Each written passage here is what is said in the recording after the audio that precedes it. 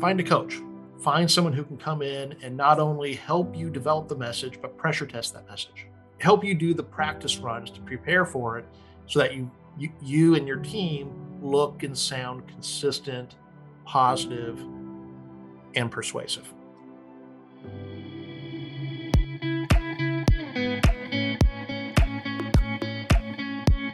Welcome to Making It to Market, the podcast where we discuss everything about taking your product or service idea through to commercialization. I'm your host, Dahlia Collada.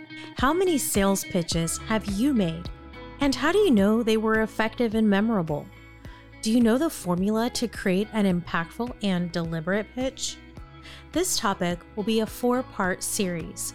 You'll want to hear them in order.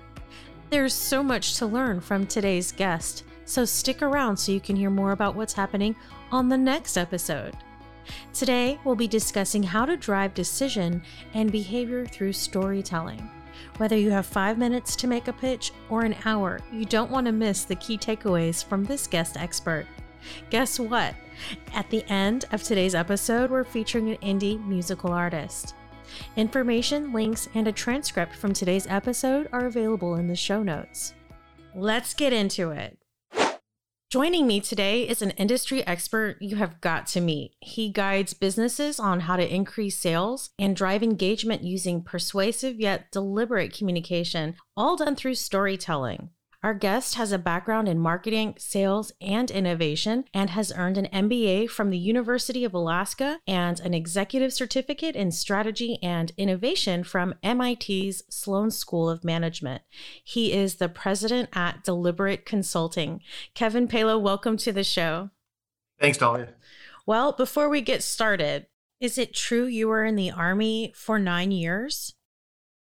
I was in the Army for 9 years and realized eventually that I liked living in Alaska more than I liked being in the Army. So got out up there, and then that's where I started my MBA program. I went into the oil industry, and eventually in the oil industry, all roads lead to Houston. So I've been in Houston now for 18 years. Hard to believe. But we loved it up there. I mean, just the atmosphere, the environment, the wildlife. It was just fantastic. I can't imagine. Do you have any cool stories about moose coming up to your front porch or anything? Yeah, every Halloween they would come and eat the pumpkins off the front porch. You had to try to keep them out of your trees because they will destroy your trees by eating those. We had bears that would hit our garbage cans every couple of years. Wow, like literally in It the was wild. wild, literally wild.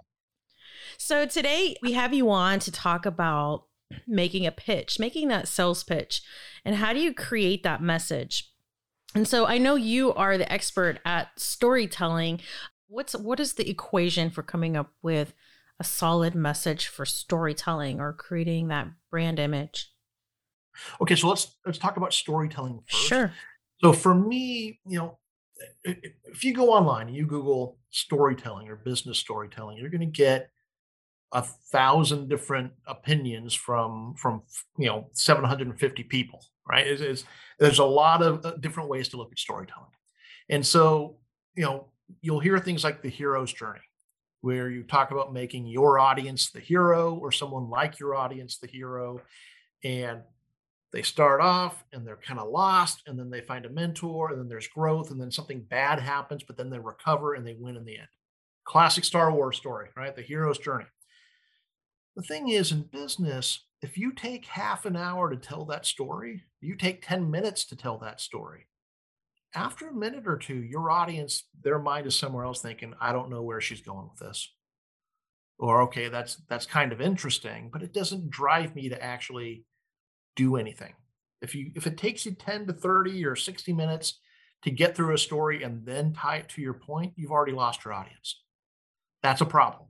Now, does it mean that approach is bad? No, sometimes it works really well. Sometimes, like if you're a keynote speaker, it can be very powerful, but it's hard to apply to most sales situations. What I've also seen is people try to tell the story, the one story.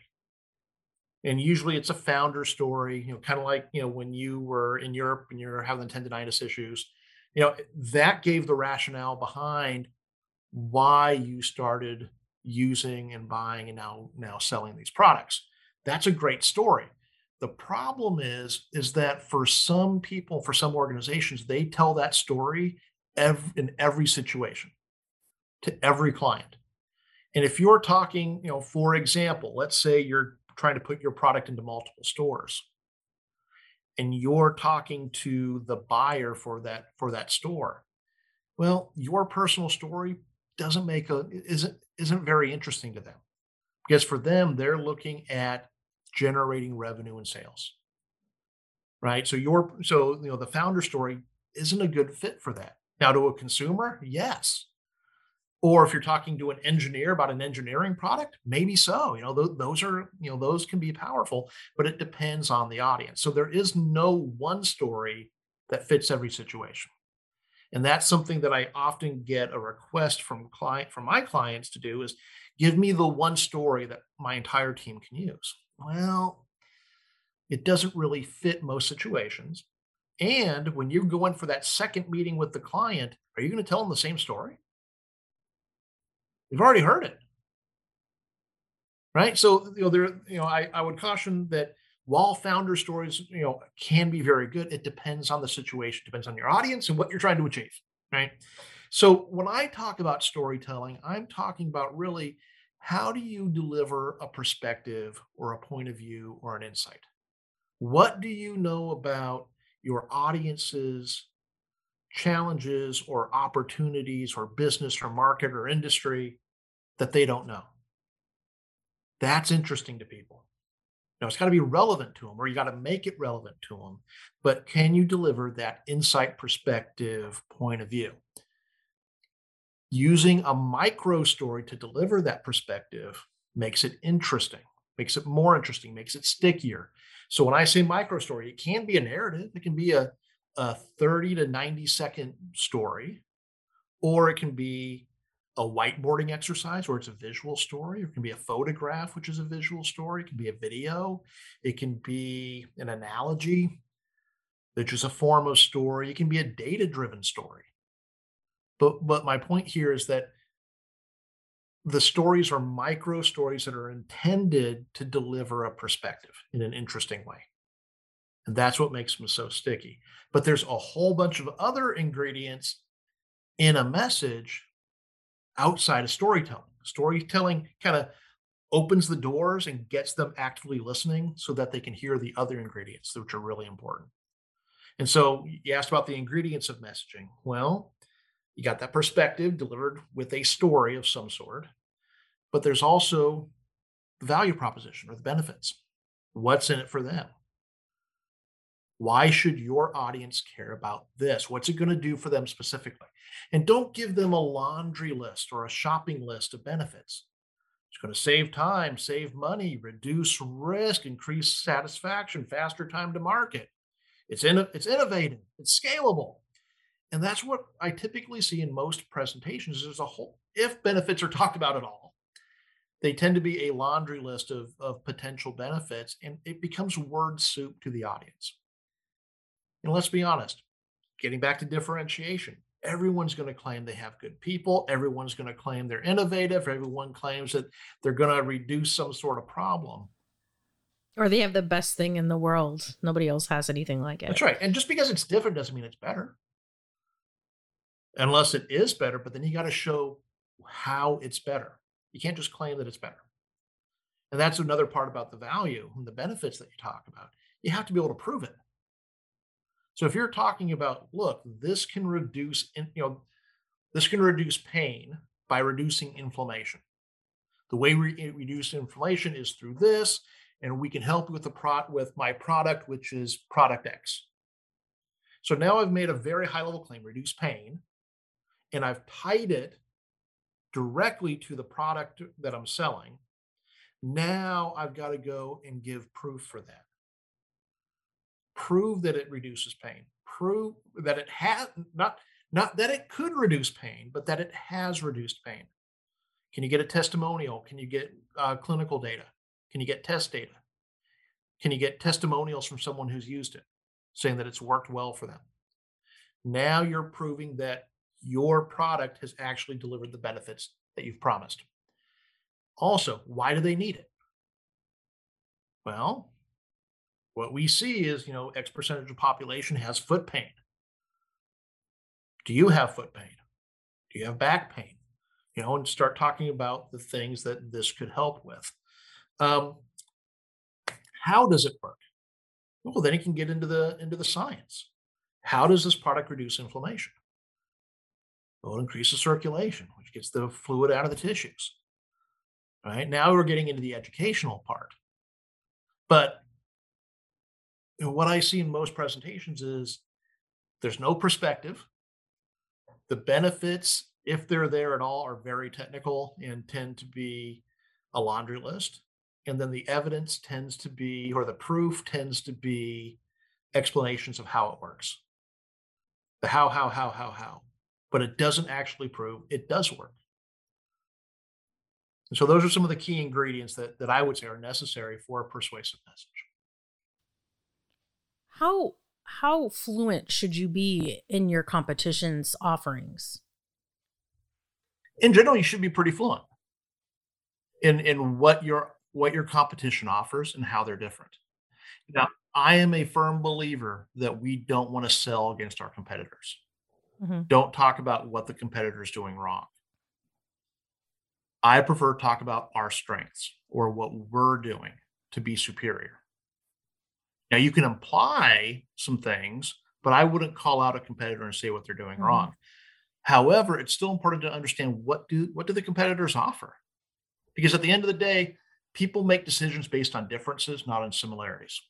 And so they're looking for a reason why they should choose you over 3 or 4 or 50 competitors.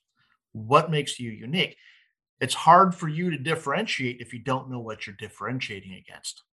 So understanding how you're different is based on, well, partially on really understanding how you're different. Well, what I see a lot of being a formulator is people coming to me saying, "Hey, I like this product. Can you make something like it? Can you copy it? Can you create your own version of it?" And it might be something that's trending, and so people just kind of want to follow the train, follow the curtails of what's popular and recreate that, and hopefully, just like the CBD industry.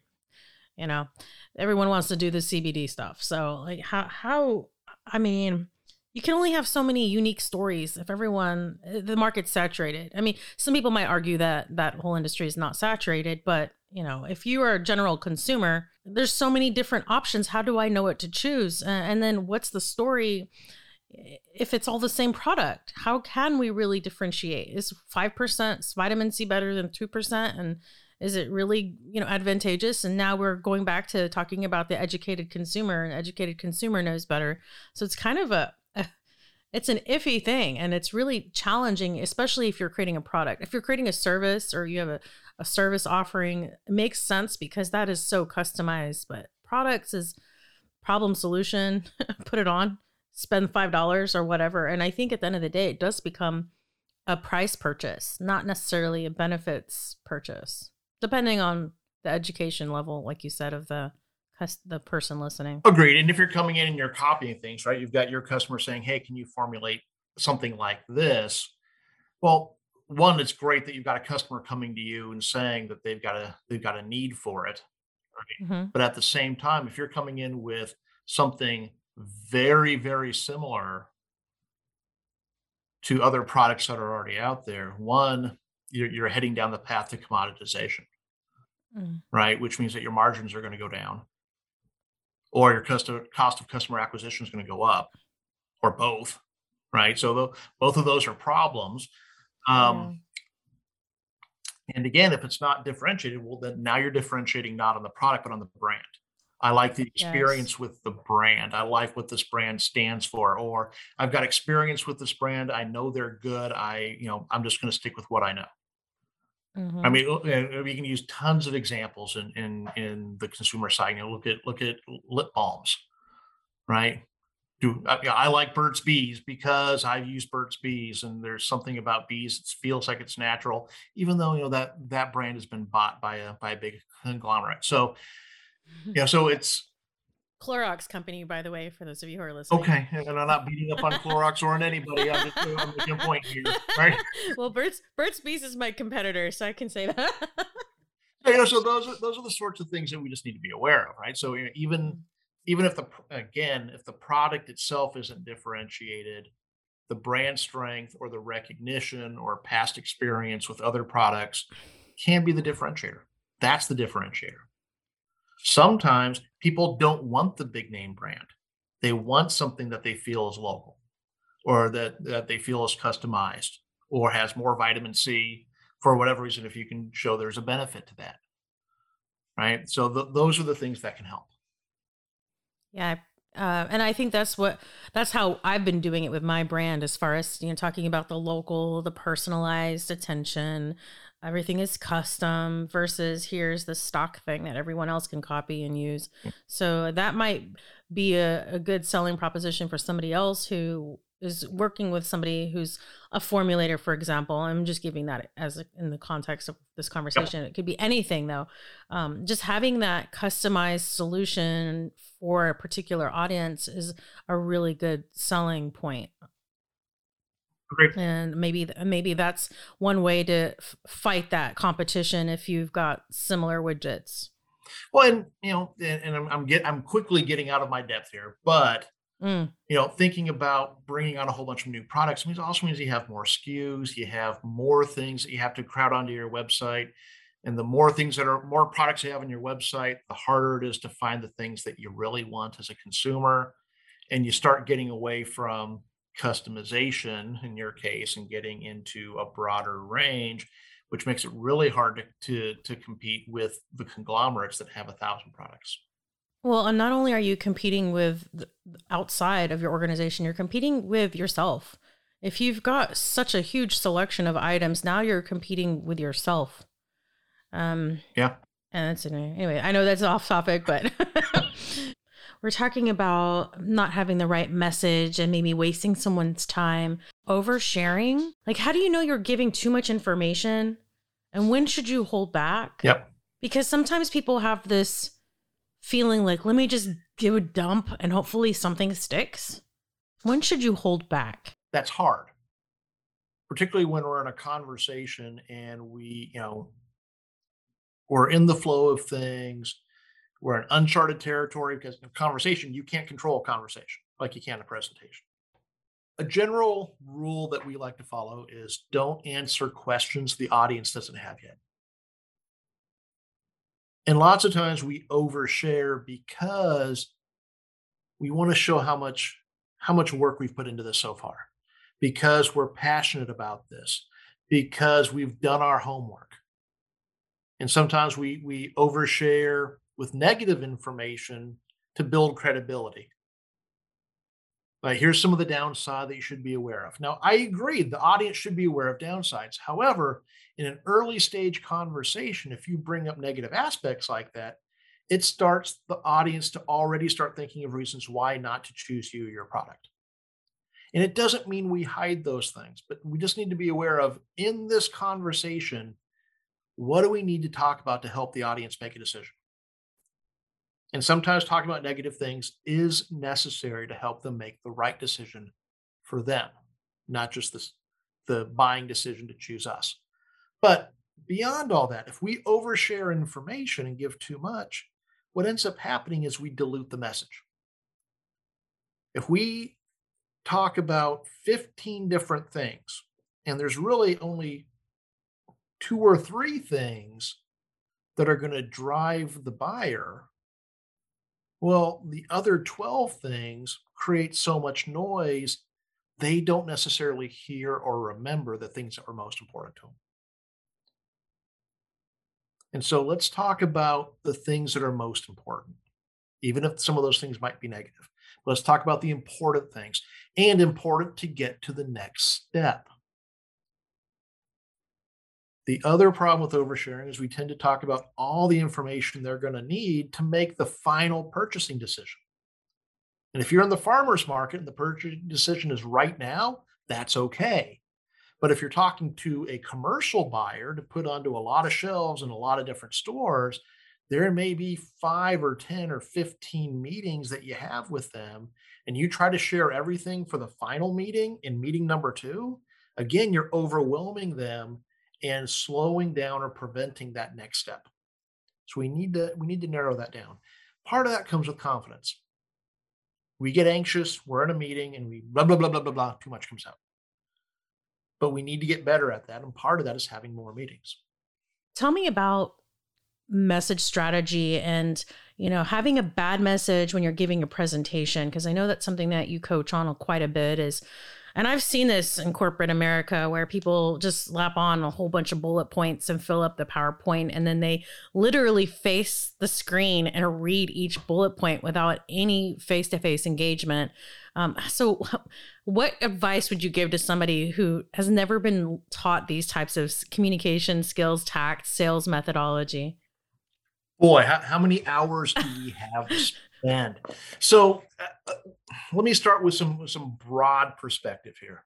So what most professionals do when they're presenting is they educate. They try to inform their audience because we all think that if we give our audience, whether the audience is our boss or whether our audience is a customer or potential customer, we assume that if we give them good information, they are rational, logical creatures who will connect the dots and come to the same conclusion you have.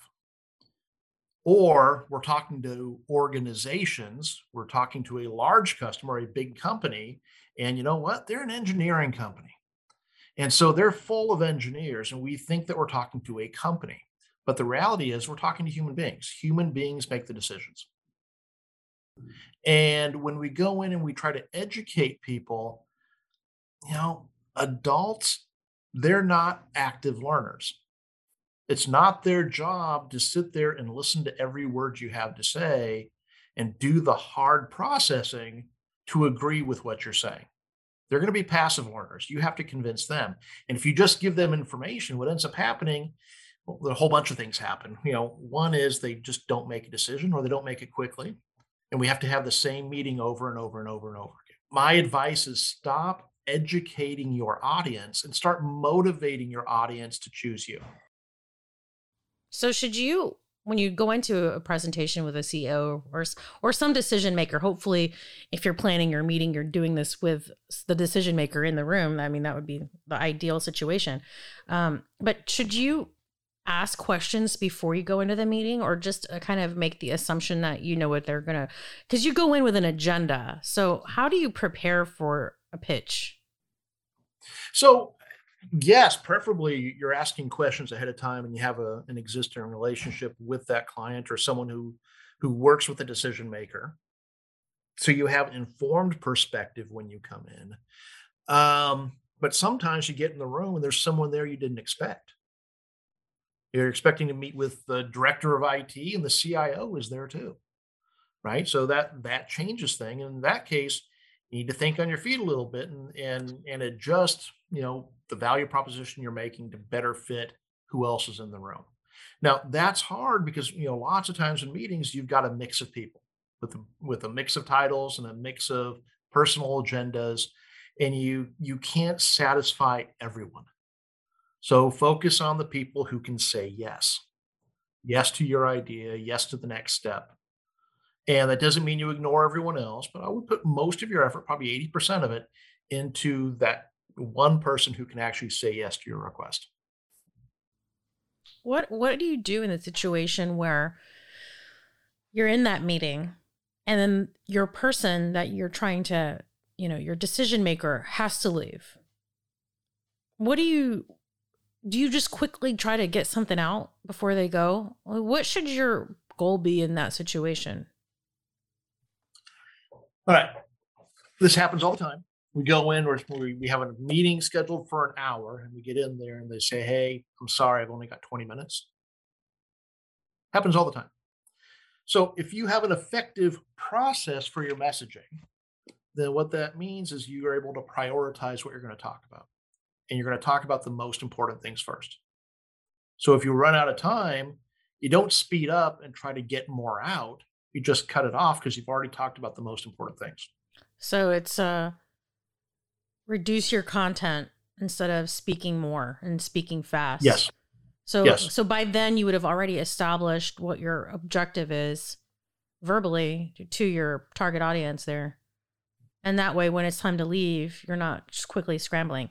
It reminds me of journalism because when you are I studied I took quite a few classes, journalism classes in school, and they teach you they in school when you're not in college they teach you the pyramid where you have the main idea and then you have all the additional supporting details, and then at the end you have your conclusion, which is what your objective is or what you're trying to achieve. Oh, in conclusion, this is a good idea because of these reasons. Well, in journalism they teach you the complete opposite. They flip it upside down. So your headline tells you everything that's in that message in that article without even reading it.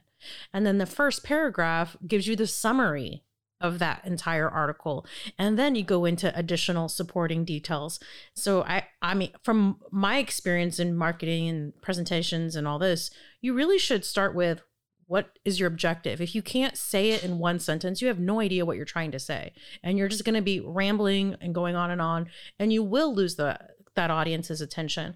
So start with what your key message is, and then your main summary of the meat of what your objective is and what your offering is and the solution that you're providing is. And then you have that supporting detail, because then when your person leaves the room, you've already said all the golden nuggets. Why would you keep Right. going? Yep. Spot on. Okay. Yep. And you're right. So in academia and for legal, right, and in trials, we build the case. Build the case, eventually get to the recommendation at the end.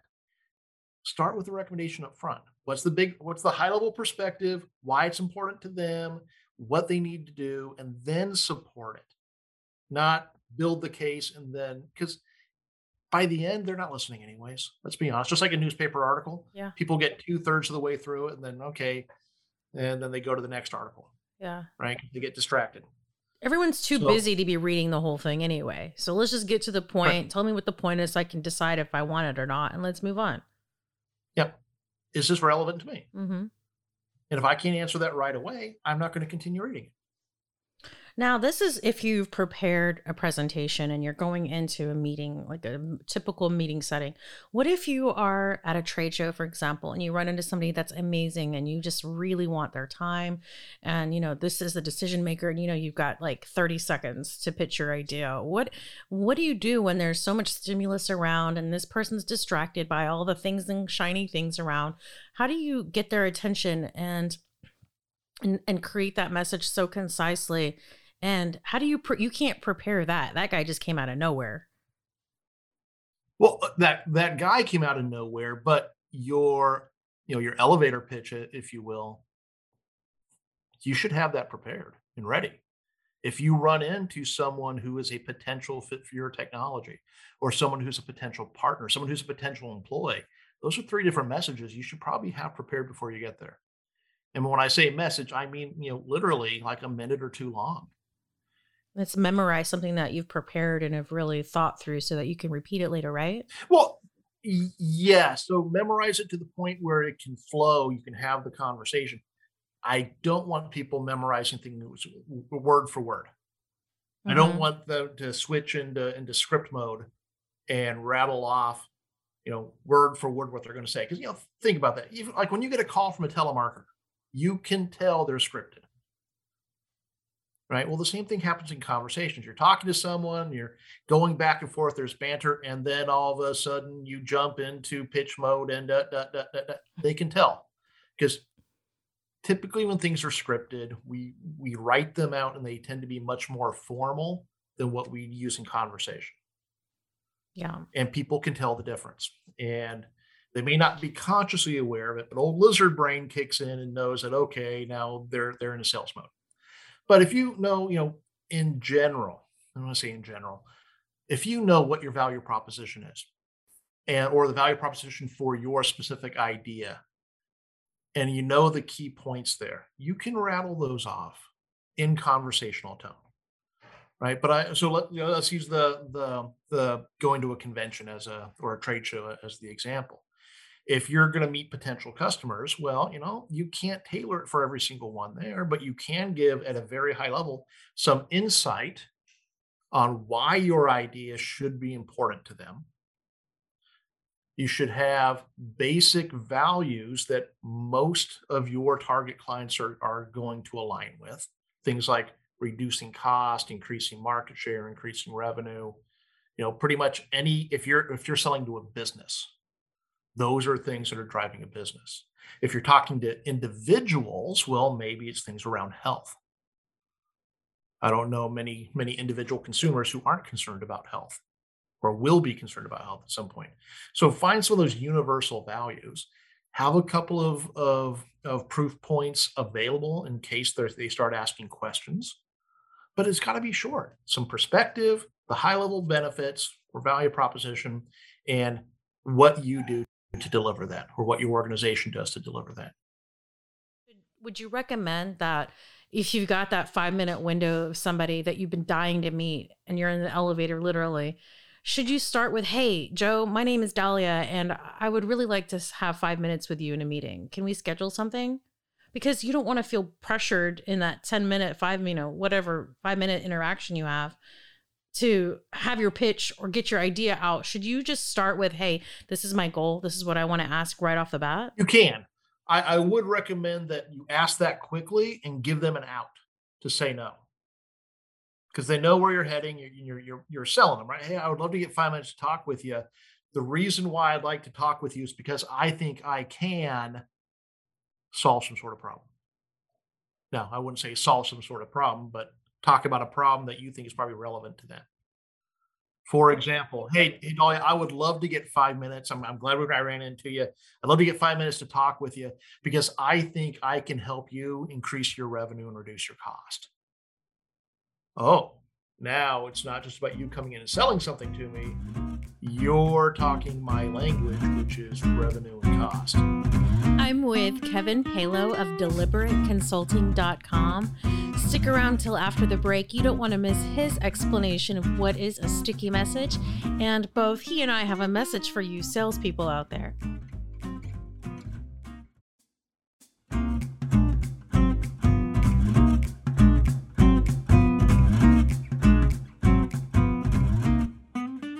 You mentioned sticky. What does sticky mean? Memorable. Do they remember it? And does it drive decisions? And so by sticky in a message, if you deliver a really interesting perspective or insight with a little micro story that was interesting, what ends up happening is that even after you leave the room and they bump into someone in the hall, they say, hey, I just had this really interesting meeting. And she told me this story about a guy who was driving a car down the wrong way down the street, and and how it relates to being able to reduce risk and increase revenue. And they can repeat the first few minutes of your message with that sticky, memorable story and perspective that goes with it, and probably also pop off with one or two of the key benefits to them, and maybe even remember your product name. Boy, wouldn't that be amazing? Fantastic? But it's something that sticks with them that they can repeat to other people, and they keep thinking about. Interesting. I've had cases where, so you and I both worked in a large company in the oil and gas industry, and I had given a presentation one time using this methodology. And 6 years later, I got on an elevator and someone said, hey, you're the guy that did the presentation with those yellow balls. 6 years later. And I'm like, yeah, what was I talking about? And he goes, well, you were talking about everyone being able to see questions and answers and participate. And that way everyone can learn. And I go, okay, what was I talking about? And he goes, well, knowledge management. So here's someone who 6 years later remembered a presentation I did, and not only the interesting part with these stupid yellow foam balls I was throwing around the room, but what my key points were. To me, that's amazing. Because how many presentations has that person been through in the last 6 years? And how many of those does he not remember anything from? Do you think that having a leave behind is important to your message? It depends. there's my there's my BS consultant speak. It can, especially particularly if it's complex information. So there's a couple ways you can do it. You can give the leave behind, we actually make it a leave ahead. Send it to them ahead of time so they can consume it and get questions. But then it needs to be more of a document.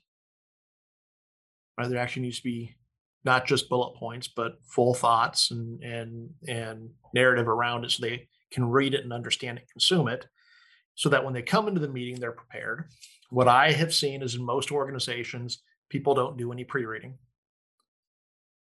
Or you can hand it out afterwards, maybe even a copy of the deck or a portion of the deck, so that they have something afterwards to refer to when they're trying to explain it to other people or trying to remember some of the finer detail. What I don't recommend is giving the handout in the meeting, because what ends up happening then is that while you're presenting, they're going through the document or the handout and leafing through it and looking ahead. Human beings cannot read and listen at the same time. So if they're reading it, they're not listening to what you're saying. You may as well just email it to them and not show up at all. So don't give the handout. Some people will say, but it's important for them to be able to use it to take notes so they don't have to write everything down. Okay, fair enough. In that case, I wouldn't give them the actual same deck that you're presenting. If you're presenting slides, have pages in there with empty bullet points that they can fill in as you go. So at least they're recording it down and get some muscle memory out of it. A creative way to have them create their content, what their takeaways are from your conversation, because what my bullet points are for me might be different from what you took away. So it just kind of reinforces the relevance to me, what's in it for me. Yep. So is it a good practice for someone to share their entire PowerPoint presentation, or would it be better just to kind of create a concise version of that, just the key messages? I would say just a concise version. The key messages, and again, the finer detail there, if they need to reference something or share it with somebody else. So if you actually look at my presentation decks when I'm teaching a class or when I'm giving a keynote, if I'm there in person, 70% of the time, my screen is off. It's just blank, because I'm part of the message. I'm my own visual support. And I might be up on a flip chart or on a whiteboard.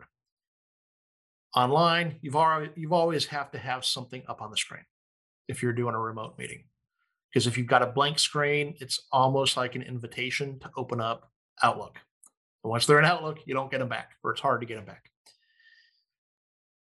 But a lot of my slides are just visuals. And if you were just to look at my deck without me there to present, it doesn't make sense.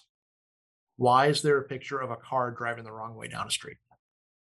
Why is there a picture of a mountaintop? Why is there a slide with a guy with a confused look on his face with his hands up in the air? Well, those visuals are there to support what I'm saying, but on their own, they don't have any context and they're just confusing. But here's a key takeaway for everyone.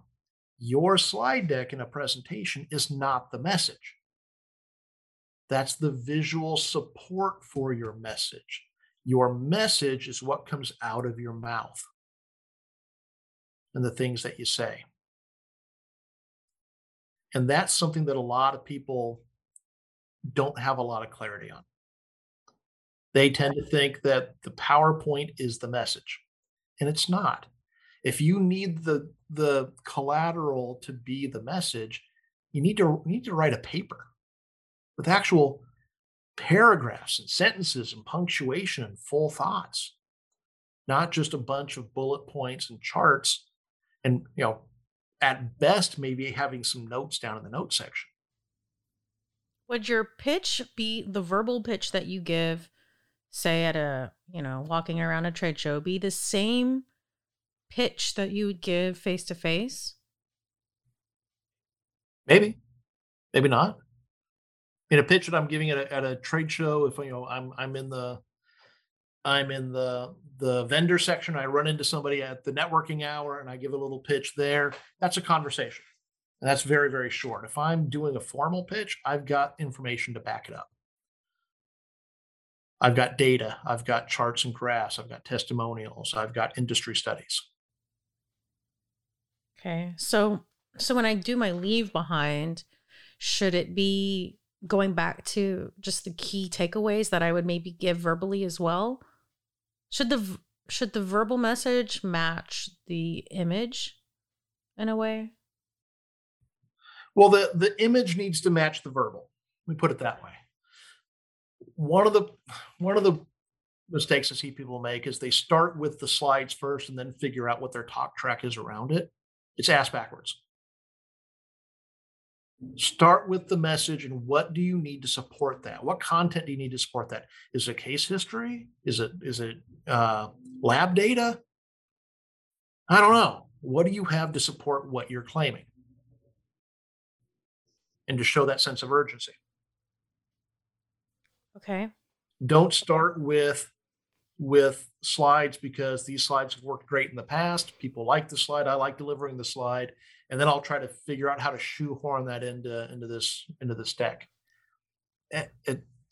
That's how we end up with too much stuff and end up educating instead of motivating because we're giving just Yeah, too I much. see that a lot with companies who are trying to create boilerplate presentations where, you've got that one message created by your marketing team, and then your salespeople take that slide deck and put their name on it, and now it's customized for them. And how do you if you are an employee at a corporation and you're told these are your slides, how do you, if you're learning about storytelling and you've got this technique of, my goal message first, then supporting evidence, and then the least important stuff later, how do I recreate that for my company if I'm basically directed to use a certain slide deck?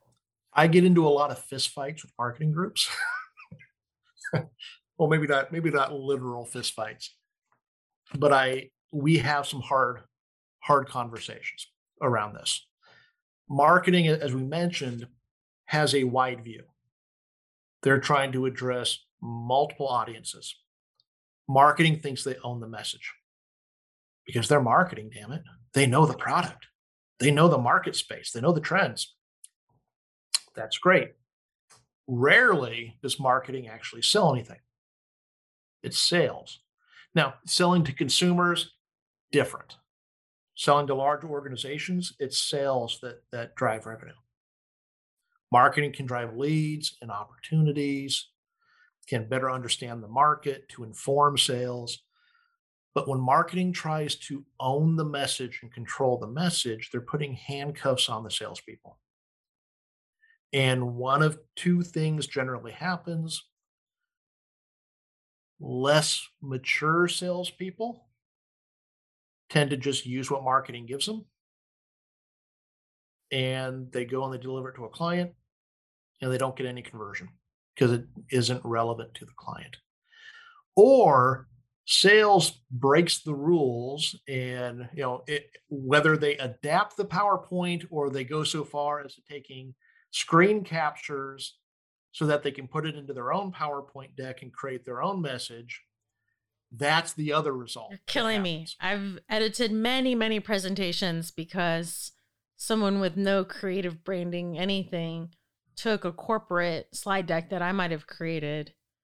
It's fine that you want to customize the message, but don't be using clip art and like crazy fonts and misusing the logo. It's just, okay, marketing has a role, and I understand marketing in a way does own the message, and I think there should be some truth to that, but I think the accountability comes from marketing going side by side with a salesperson to your audience to understand that message rather than just being in a cubbyhole somewhere in some office and not really seeing the real life of it and being in the field.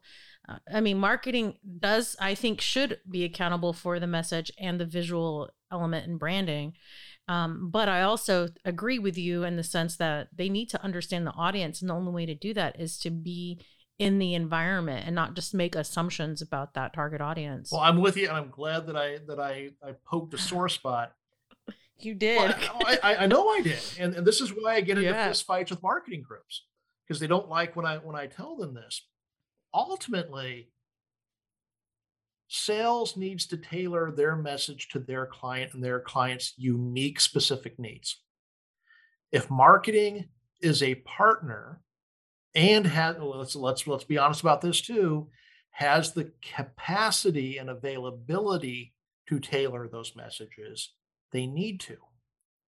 If they don't have the capacity and the availability to tailor that, they need to produce material that sales can tailor, but tailor, not rip and shove together and take portions of a slide and build all the crazy clip art and animations and other stuff that salespeople tend to do, right? Which ends up happening then is a what I call the Frankenstein presentation that has slides from four other presentations, for not even four other presentations, four presentation templates. So they all have different looks and feels. And okay, so I'm looking, I'm You're laughing because I'm killing looking at me. your face on the camera right now.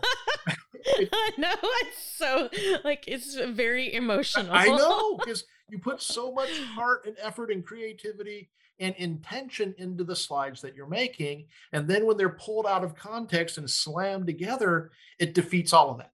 And I get that. My recommendation is marketing needs to stop putting a straitjacket on sales, but they should provide some guardrails. So we can't control the message that sales needs to deliver to make revenue, but we can give them high level tools and direction to keep them, from getting into trouble, either from a branding perspective or a messaging perspective. For example, if there's a sales presentation, have high level benefits, but allow sales to tailor some of those benefits based on what their specific clients are saying and using the client specific technical language. I absolutely agree with that. Absolutely.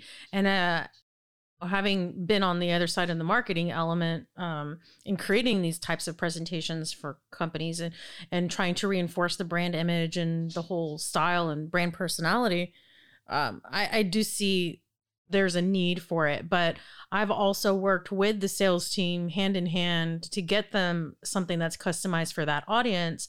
And I will say this for those of you who are listening and you are that salesperson that goes and does all this, okay, that's fine. But give your presentation back to your marketing person just to kind of finesse it and make it look presentable and maybe break the content up a little bit better in a logical order. So work with your marketing team on that. Don't feel like you are the only one responsible for putting this out. That's what they should do. At least a good marketing support team should support you and not just create and then let you run with it. They should be with you and holding your hand through that process of creating an amazing presentation for you. They should. But again, it gets back to capability or capacity and availability. Right. When you and I worked together in the oil and gas industry, there were two marketing people for a $2 billion organization. When I worked for a software as a service company, they had 80 marketing people for an 8,000 person organization. Right. So marketing has to be available to make those changes, or if not, build the Agree. flexibility in. For the sales folks who are out there that are listening to this, while I'm saying you need to control the message for your client, that doesn't mean you just get to put anything that comes into mind into this stuff. Now, I will say again, to beat up on marketers a little bit, brand, yeah, it's important. But we've all seen the logo police and the template police who flip out because their creative vision isn't being respected. At the end of the day, sales generally doesn't care, and the client does not care at all how much gutter space there is around your logo.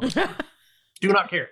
Do not care what Yeah. logo you use, or not logo. Do not care what font you use. Marketers will lose their mind. But again, to salespeople, this isn't open license to use Comic Sans ever as a font. Thank Okay, you're you. welcome. Thank you for So that. those are some of the pain points there. But within that structure, so let's say marketing puts a sales deck together for sales to be able to tailor and take out, things like proof points. Well, I would put a lot of proof points in there and then let sales pick one of these three things. Pick the proof point that best fits your client and industry. So you're building some flexibility into it. Now, what happens is we send these things out and salespeople don't understand the instructions or that they should only pick one proof point out of three. We need to be very clear on how do you use this deck. So maybe the first slide is, the header at the top in very big red letters says, do not show this slide. Here's how to use this deck. You'd be surprised because I've seen people actually present that to the customer. Also, what I would recommend for marketing is that if you put a sales deck together, don't just put things in the notes because people they can't internalize the notes. And if they try to read the notes again, they sound like a robot who is following a script. What I recommend is whoever puts the deck together, record presenting the deck. That way sales can listen to the message and understand, oh, that's how I deliver this slide. Oh, those are the key points that I need to make. It's much easier for them to repeat and modify a little bit what someone else is saying than it is for them to be able to do that with the script. I absolutely love that idea because everyone has different learning styles, and to have a visual and audio demonstration will, I think, not only create the stickiness with your salesperson to use it, but also help reinforce the message strategy that you're trying to achieve because you'll be repeating it and emphasizing it. And the way that message is recorded, you can focus in on that key emphasis that you're trying to achieve. I think that is wonderful advice. And I wish somebody had told that to me many years ago. Well, it's something I've learned along the way. So there's that. Yeah. And a lot of times marketers are uncomfortable with doing that because they're not there to give the presentation. They're there to create the presentation. And what they really mean is create the slides. But just walk people through it, particularly when you're using some micro storytelling in there to share that perspective. A lot of salespeople have no idea where you're trying to go with that. And so by being able to demonstrate it and show how to deliver that slide, huge value to anyone else who has to go out and deliver it. Wow. I really appreciate this conversation. It's nice to see perspective on different ways of doing things that you've been doing for years. Especially if you've never been trained, like some of the people listening might not have ever been taught to present or taught how to build something or taught the marketing element to it. So it's refreshing to hear, wow, maybe I should undo some of the things that I've learned. Tell me a little bit more about your business and Deliberate Consulting and what is your process? Well, for the training, it's going through the core concepts, what are the ingredients of a persuasive message? How do you structure that in a way to make sure you have all those ingredients put together the right way, prioritized the right way, and above all, strategic? How does this meet my specific audience's needs? What specific goal does this support of my own? How do I structure all that together? So that's the training side of it. The consulting side is more walking through the process, me asking about 1,000,001 questions, and then me calling bullshit on a lot of the content that the client tends to want to bring in. All the slides of stuff they always put into presentations and they put it into it. They put that stuff in because it's conventional. It's what they've always done.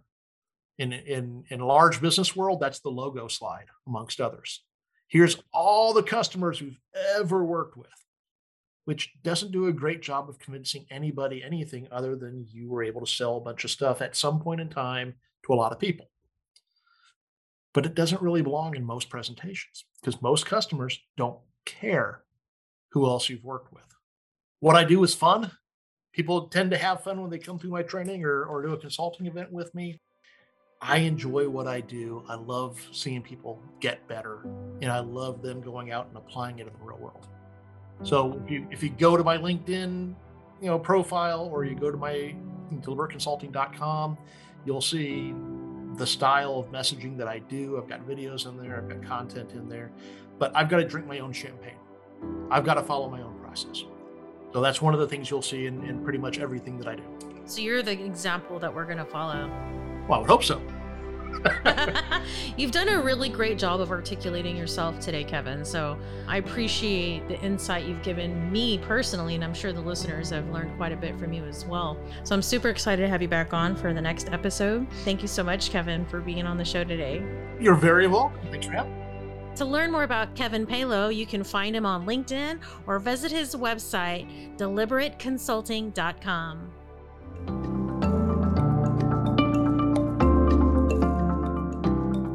I hope you enjoyed today's show. If you did, please subscribe to Making It to Market wherever you listen to podcasts or listen from our website, makingittomarket.com.